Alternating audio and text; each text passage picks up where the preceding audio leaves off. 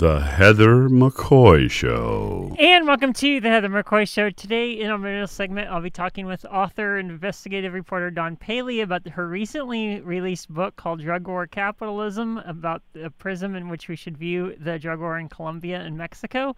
Then rounding out the hour, we'll have Robert Larson join us from the other side of the Cleveland National Forest. But first, we'll start off with a regular contributor, the blogger behind FillTheSchemes.com, Neil deMause. Welcome to the show, Neil. Hey, how's it going, Heather? Pretty good, actually. The USA Today ran an article about the Obama administration's proposed plan to put an end to putting municipal bonds. It blew up on social media this last week. We talked about this back in February. Is it really USA Today or USA Last Month, or is the Obama administration really making a push so the newspapers keep covering this loophole that should be filled? I'm not sure what prompted USA Today to latch onto it now. It was a piece that was in something called State Line, so it may have been something that somebody else was working on. It got reprinted in USA Today. Did it have an infographic? Yeah, exactly. I think what grabbed everyone's attention wasn't so much the article itself, which was a pretty straightforward recounting of how Obama is trying to prevent stadium projects from using tax-exempt bonds, which is a fairly boring and convoluted tax break that stadiums get that probably amounts to, 20% of the subsidies that the stadiums get overall. Oh, I didn't realize it was that much. And is significant because it's the big federal one, right? So it's the way in which the federal government forces Red Sox fans to pay for a new Yankee Stadium. Yeah. But I think what got the attention was this headline they put on it, which was, is Obama, I forget exactly what they said, is Obama proposal the end of taxpayer-subsidized sports stadiums? To which the answer, like all answers to all headlines that ask questions, is no. Yeah. They put that there, I think, to get attention and be clickbaity, and they, got lots of clicks. But if you read the article, and certainly if you read any of the coverage going back a couple of months, it's not going to put an end to anything. I mean, first of all, it's probably not going to pass Congress because pretty much nothing Obama is going to propose is going to pass Congress right now. But, it might get some traction with some more libertarian Republicans, and you could eventually see it leading to some kind of limitations on using federal tax-exempt bonds for stadiums eventually. But even then, it's not going to make an enormous difference, right? It's going to make stadiums more expensive, right? You won't be able to get cheap interest rates if you're by fobbing off part of the cost to the federal government.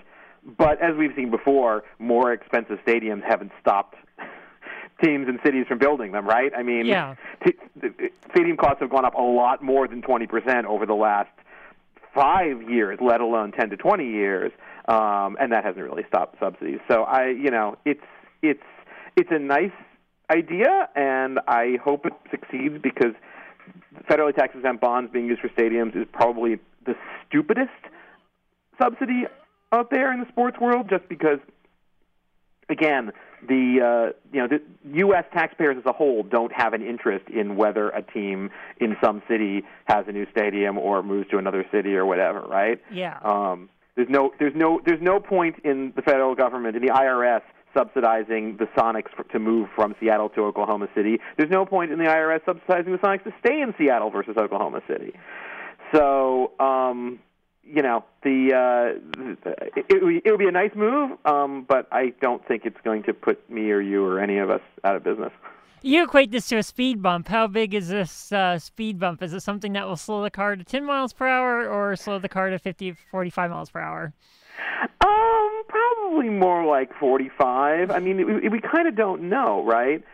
Because we don't know. It's going to depend on the particular circumstance. There are probably cases where, an additional, say, $100 million in costs because the interest rates are higher would make it out of reach, and a team would just give up on a new stadium project or renovate or, not ask for one or reduce the number of bells and whistles, right, and say, okay, we don't actually need, $1.5 billion stadium. Maybe we can settle for $1 billion stadium.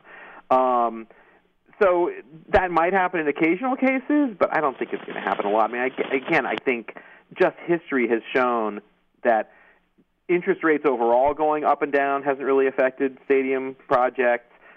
Projects getting more expensive because they're, demanding giant scoreboards and all, steakhouses and all the other things you have to put in a stadium now hasn't changed the way that the deals work. So I am not very optimistic that this is going to have a significant impact on anything other than team owners will probably have to put in a little bit more, and cities will probably end up putting a little bit more, but at least federal taxpayers won't have to be paying it. Do you think that? Do you think that President Obama will use the bully pulpit to try to get this loophole fixed, or do you think it will? Is this something kind of behind the scenes? I think USA Today was the bully pulpit. He's had 2 months and he hasn't particularly, made a whole big deal about it. This kind of seems to be his style. Is he's dropping a whole lot of little reforms here and there and seeing which ones catch on. I guess I wouldn't be shocked for him to say something about it at the beginning of baseball season or something like that if it seems like, this is grabbing attention. The USA Today piece did grab some attention, so maybe he'll look at it and say, "Hey, I can make a little hay on this." Yeah. Mention it maybe after he. I don't think this is going to be a big fight that he's going to take on or anything like that. I mean, the guy didn't take on climate change, so I don't think sports stadiums are really going to get on his agenda. I was just thinking of holding a press conference after he throws out the first pitch in National Park or something like that. Yeah, that would be great. I think that would probably not go over really well with his hosts. he might face a sudden seat downgrade if that happened. Or, it could be like the Tampa Bay Rays and just not invite him anymore. Yeah. With the mayor in Tampa Bay. Right. Yeah. Meanwhile, in our mandatory NFL stadium update, the Los Angeles Federation of Labor is gathering signatures to try to force a public vote on the Inglewood Stadium. The main complaint is that there is no union jobs, plus there are no long-paying, long-term jobs. So is a recommit headed towards a community benefits agreement soon with this? Yeah, I think that's what's going to happen here. Just the fact that their complaints about it are very narrow and very easily met. Yes, it would cost the stadium developers a little bit of money to guarantee long-term union jobs, but given the amount of money that we're talking about at stake here, it's going to be a drop in the bucket. So I will be very, very surprised if this referendum campaign, goes on much longer than the time it takes to sit down and negotiate a community benefits agreement with the union. Well, if it's a community benefits agreement with a union, I wouldn't, it would be cool if the Airmark employees got $16 an hour in health care and dental, or, it would be kind of cool if it was like a actual union negotiation with the stadium workers, because there are no good paying jobs once the stadium is open. Oh yeah, no. I mean, it would be a fine thing, and all power to the union in trying to negotiate this. And, community benefits agreements can actually result in community benefits. That's kind of the idea for them. But, I don't think that this is going to be a major speed bump, to use the metaphor of the day, for the Inglewood Stadium.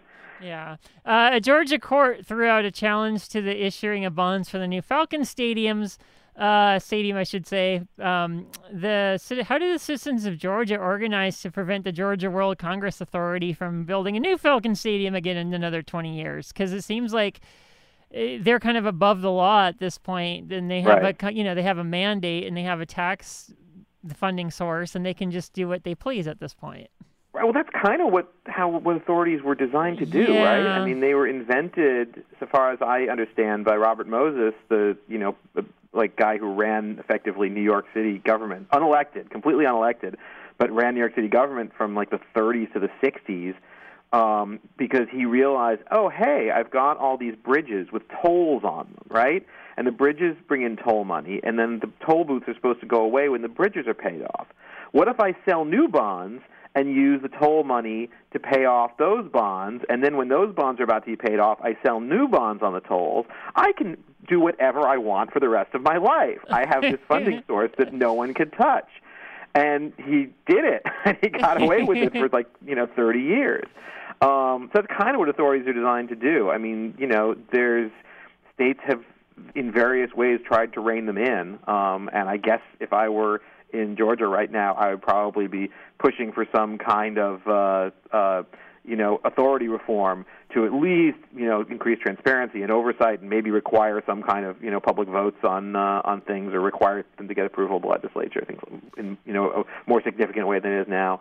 But it's tough, I mean, it's the same question that cities face all over the place, which is, how do you stop teams from continually going back to the well when they know that they have elected officials in power or in this case, unelected officials, right? Who are, going to give them whatever they want. And I think ultimately, unless you do something like David Mingy's old plan in Congress to just tax, have usury taxes, not usury, extortionate taxes, right, on any project that gets public subsidies. So if the Falcons get a new stadium, they would have to turn around and hand all that money to the IRS. Or you just create some kind of world where public officials know that if they try and hand out this money, they're going to have people with torches outside their window. Yeah. I realize this is a fantasy world right now, but I like to dream. You like to dream. Of torches. Yeah, torches. So for some inexplicable reason, the MLS has rewarded a MLS expansion team to Minneapolis with the same catch that they deployed in Miami, which is build a taxpayers soccer stadium first. The state Senate Majority Leader noticed that parallel and stated, the league, quote, the league ran into this problem in Miami. They gave a franchise out 2 years ago, and they don't have a field to play on, so I don't know if they're going to make that mistake twice, or if this group of owners is going to figure out how to finance a $150 million soccer stadium or not. That made me laugh. Great line? Yeah, that is hysterically funny. And it's actually worse in Minnesota than in Miami, because in Miami they were asking for some public land and things like that, but not really for straight up cash. Whereas it sounds like this Minnesota United group, which includes the owners of the Twins and the Timberwolves, is preparing to actually ask for a bunch of money. So it's going to be more like the Orlando deal or the Las Vegas deal, right? Where they were threatening to take the team away if the stadium didn't come through, and then it ultimately wound up not giving them a team even when the stadium, when the stadium did get approved. So, yeah, I don't know. I mean, I think given the track record of Minnesota, That's the what I was over-under on getting stadium subsidies approved is usually about 10 years. Yeah, 10 to 15, yeah. Yeah, that's what it took with the Twins and the Vikings. So, I mean, I think this is probably going to be, if they really want money, unless they think they can get something quickly through, it can't be the city, because the city has a cap on stadium spending, so it can't be the county. I don't know. I mean, I think they're really looking at a years-long battle. So then MLS is going to have to decide, do we really want to make them our 23rd team and then have a situation like DC United has gone through, or like NYCFC is going through right now, where they're playing in a temporary site, a football or baseball stadium, and they're going to have to, do that while trying to get a new stadium?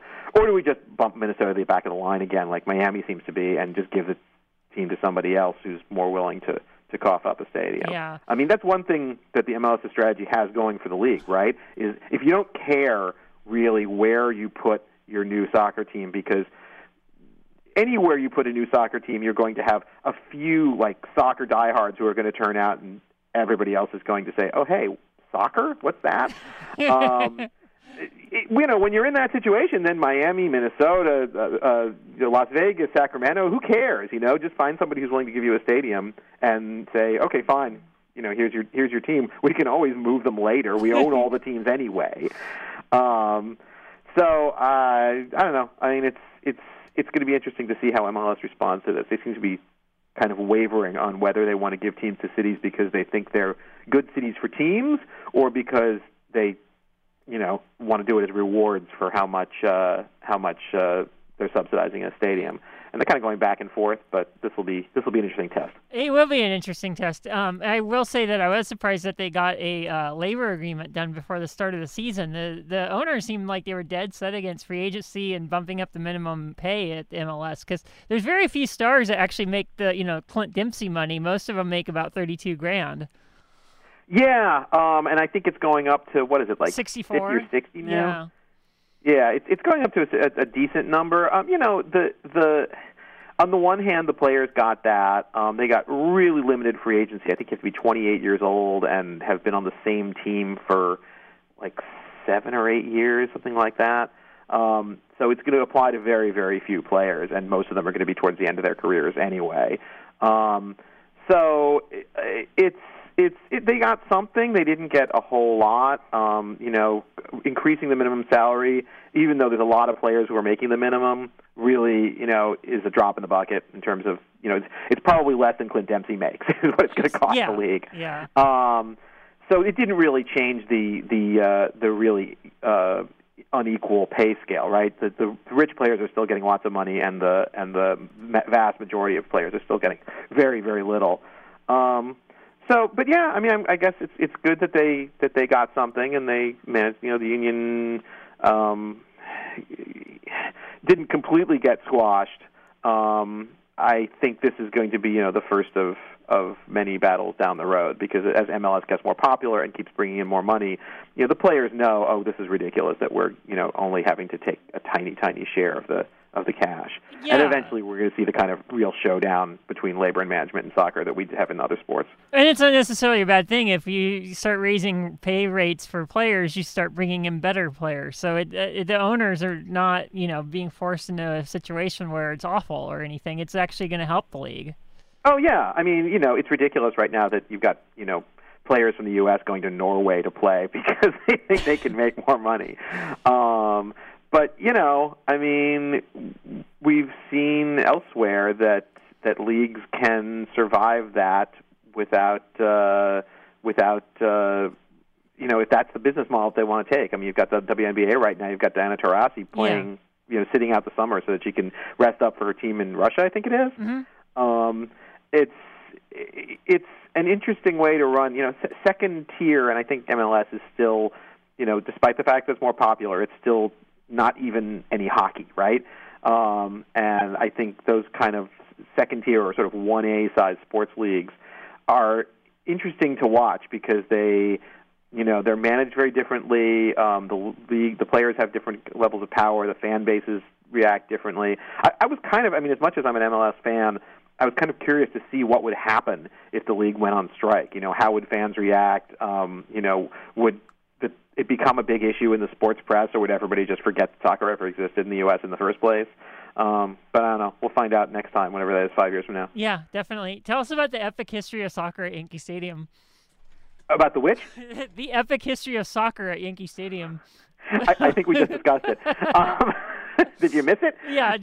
Yeah, there was a piece on a website leading up to the first game at the new Yankee Stadium talking about soccer's long history there, which at least acknowledged that the stadium has only been there since 2009, right? It didn't pretend that the old Yankee Stadium is the same stadium as the new one just because they have the same name and we're across the street from each other.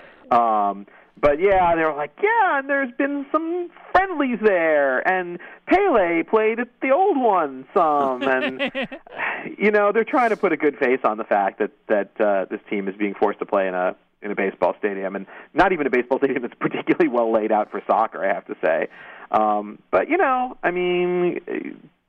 it's still, you can still go see a game there, and it's still a brand new stadium, and you've got all the amenities and concession stands and things like that, and it's I would rather go see a game at Red Bull Arena, but we're going to go see some games in the Yankee Stadium this year. Oh, cool! The NYCFC. That's awesome. That would be it. Looked great in the opening game, and it's rare that we get to see an actual good player in MLS. Yeah. Thierry Henry's gone now, so yeah, we'll check it out. I'll report back on how it feels and whether. Part of me hopes that it's a great success, right? Because if you prove that soccer teams can play in baseball stadiums, then we don't need all these stupid soccer stadiums to have to be built. Yeah, exactly. My guest has been Neil deMause. He runs fieldofschemes.com. Thanks for being on the show this morning. Sure thing. Talk next week. Okay, this is, of course, the Heather McCoy Show. I'll be back with Don Pele, the author of Drug War Capitalism.